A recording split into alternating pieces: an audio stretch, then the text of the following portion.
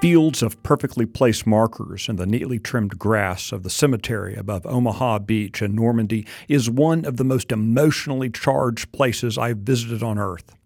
Your eyes can see, but your mind and heart refuse to entirely process the enormity of the sacrifices made by so many Americans during World War II's Operation Overlord. I'm Michael Quinn Sullivan with a reflection on life and liberty.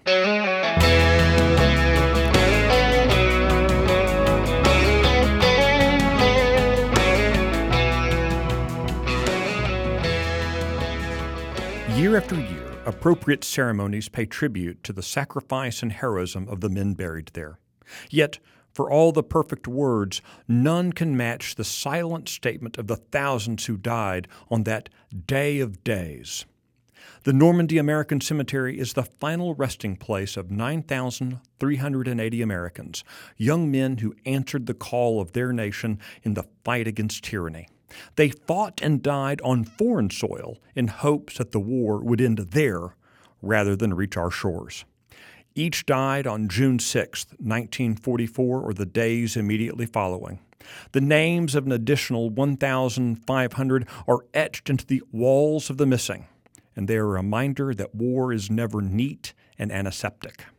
So much has been said and written about these men, these bands of brothers whose actions and sacrifices liberated Europe, and yet it seems one can never say enough.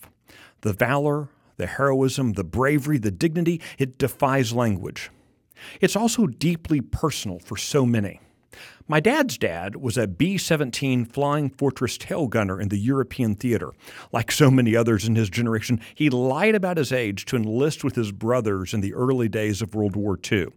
From the small West Texas town of Seminole, O.W. Sullivan Jr. survived being shot down behind enemy lines and eventually returned home to start life in a family after the war's conclusion. Yet many in his generation did not. For many of them, the beaches and fields of Europe were their final resting place. They fought so that we would be free. They each answered the call of our nation, but they died for their friends on the line and their family at home. To them, to their memory, we can only say thank you, and we can't say it enough. I'm Michael Quinn Sullivan. Thanks for listening.